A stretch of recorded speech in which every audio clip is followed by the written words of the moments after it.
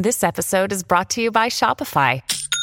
Forget the frustration of picking commerce platforms when you switch your business to Shopify, the global commerce platform that supercharges your selling wherever you sell. With Shopify, you'll harness the same intuitive features, trusted apps, and powerful analytics used by the world's leading brands. Sign up today for your $1 per month trial period at shopify.com/tech, all lowercase. That's shopify.com/tech.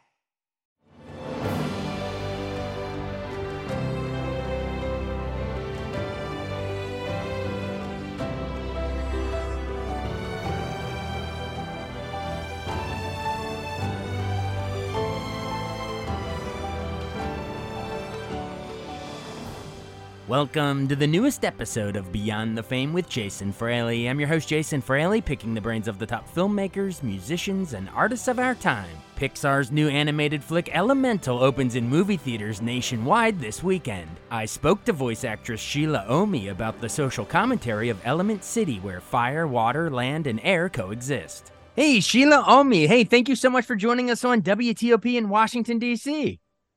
Thank you so much, Jason. It's great to be here, and hello to your listeners. Yes, we are here talking Pixar, Disney and Pixar's new animated movie, Elemental, which opens in movie theaters this weekend. I mean, Disney and Pixar have such a great track record for just amazing movies over and over again. When I first saw the trailer for this, it reminded me of almost like Inside Out, we're dealing with different feelings, and here we're dealing with different natural elements. What's the basic premise of in Element City? What's going on? So it's set in Element City, as you said. This is where water, fire, land, and air residents all live together. And the story introduces Ember. She's a tough, beautiful, sexy, fiery, quick-witted young woman. She's in her 20s, and she finds a very unlikely friendship with a fun, sappy, go-with-the-flow guy named Wade. And this friendship challenges her beliefs about not just the world that she lives in, but also about herself and her deepest desires. So it's a film in which opposites react. Right. And so I'm assuming that Wade, his last name is Ripple. I assume he's one of the water people, right? He is. Okay, yes, so we have is. fire and water trying to get along here and fall in love. Who knows what happens? We'll have to watch and see. And really quick, so how does it actually? I want to do a follow-up question about how Element City works in general. Like, fire, water, land, and air are living together. Are they living amongst each other, or are they segregated to different neighborhoods, or what sort of commentary are we doing with that? So basically, water moved into this city first. So the city is conducive to water elements. And it was inspired by all kinds of cities all over the world, but especially cities like Venice and Amsterdam that have the water canals. And so, as you can imagine, fire elements living in a water town are feeling very marginalized, and it's not very comfortable for them. And so they feel very much like immigrants, whereas it seems like the other elements are getting along just great, earth and wind and water, but fire elements are having a bit of a challenge, which is kind of what causes Ember. Ember has a little bit of a chip on her shoulder at the beginning, and she's got anger issues. And part of it is, living in a town that that's not easy for her and her family to live in, that they have to protect themselves constantly from getting snuffed out by water. Gotcha. All right. So that makes sense then. So all these, it's sort of like analogous commentary to, different populations and ethnicities. So water is sort of what, like the early colonizers, if you will, and not for the lack of a better term. Right. And then the fire people, which is, your character and your family in the movie. Yeah. They sort of feel like the immigrants trying to work hard and make it in this world. All right, cool. So you play the main character that you mentioned, Ember. You play Ember's loving mother, Cinder. Mm-hmm. Nice title. And your husband is Bernie, Ronnie Del Carmen. Talk about sort of the convenience store you run, and what your dreams for your daughter Ember. Like, do you want her to take over the store? You're trying to play matchmaker for? What talk about like your dreams for the daughter and the whole family dynamic. So this is a little bit of a love story between a father and a daughter, because they just are so connected to each other, and it's my husband Bernie. So I play Cinder, as you said, and Ronnie Del Carmen plays Bernie, and Bernie really wants Ember to grow up and to take over the store that we've created in Firetown, and Ember, being a child of immigrants, has a lot of guilt, and she's very keenly aware of the sacrifices that her mom and dad made to give her a better life. So she really wants to make her dad proud, and to the point of living in a way that might not be the best for her, but as long as it makes him happy, she's happy to do it. Which really speaks to our stories as immigrants and the children of immigrants.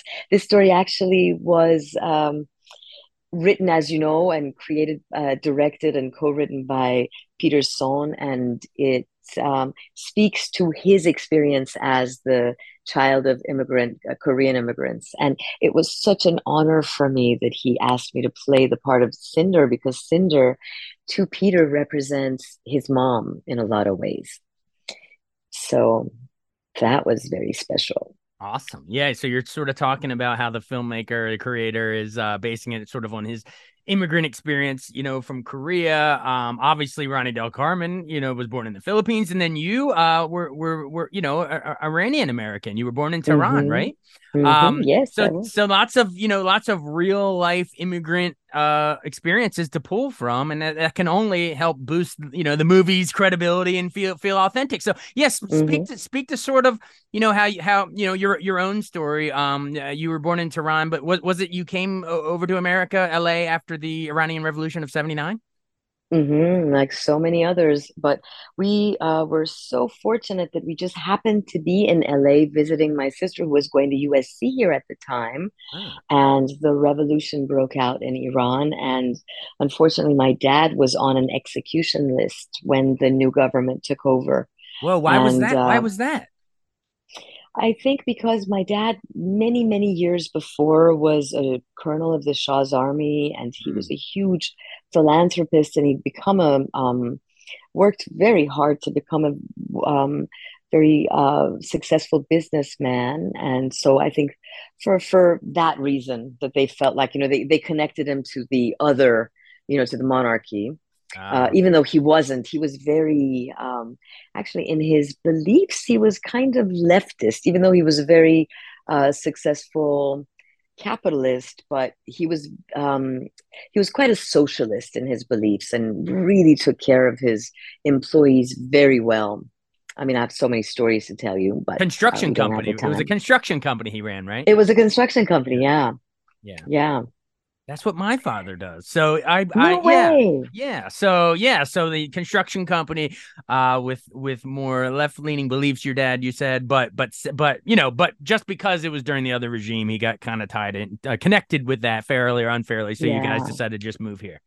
I mean, my dad was definitely a capitalist, but his left-leaning beliefs were as far as being good, taking care of people who can't take care of themselves in that way. So, so social, look out and be my brother's keeper kind of. Yeah, exactly. And I think everybody can agree with that. Come on. I don't care what side of the aisle you're on. Yeah. I agree. Well, that's great. All these crazy alien stories can't be true, can they? Hey, it's Stephen Diener, host of the Unidentified Alien Podcast. And whether you're new to the conversation or have been looking into it for years, you need to check out the fastest growing alien show out there, the Unidentified Alien Podcast, or UAP for short. There's a crazy amount of alien encounter stories out there from all over the world. And the beauty of it is that I bring them all to you and let you decide what you believe. Download and subscribe to UAP on any of the major podcasting platforms. And you can also find it on UAPpodcast.com. I'm Bradley Trainer. And I'm Don McClain. We have a podcast called Blinded by the Item. A blind item is gossip about a celebrity with their name left out. It's a guessing game, and you can play along. The item might be like, this A-list star carries a Birkin bag worth more than the average person's house to the gym to work out. Pretty sure that's J-Lo. And P.S. the person behind all of this is Kris Jenner, LLC. We drop a new episode every weekday so the fun never ends. Blinded by the Item. Listen wherever you get podcasts and watch us on the Blinded by the Item YouTube channel. And I know you appeared in movies like Charlie Wilson's War and TV series more recently like Little America and Tehran. I guess both of those are on Apple TV Plus. So, talk about just, how exciting. I mean, I feel like your career, I don't want to say it's really taking off. You've been doing it for a while, but like in recent years, at least, Little America, Tehran, and now Elemental, like you're kind of on a roll. That's got to be exciting. Oh my God, I am. Just how excited am I to be? I mean, certainly with Elemental, to be working with these icons who've created some of the most impactful moments on screen. I just have to pinch myself every day.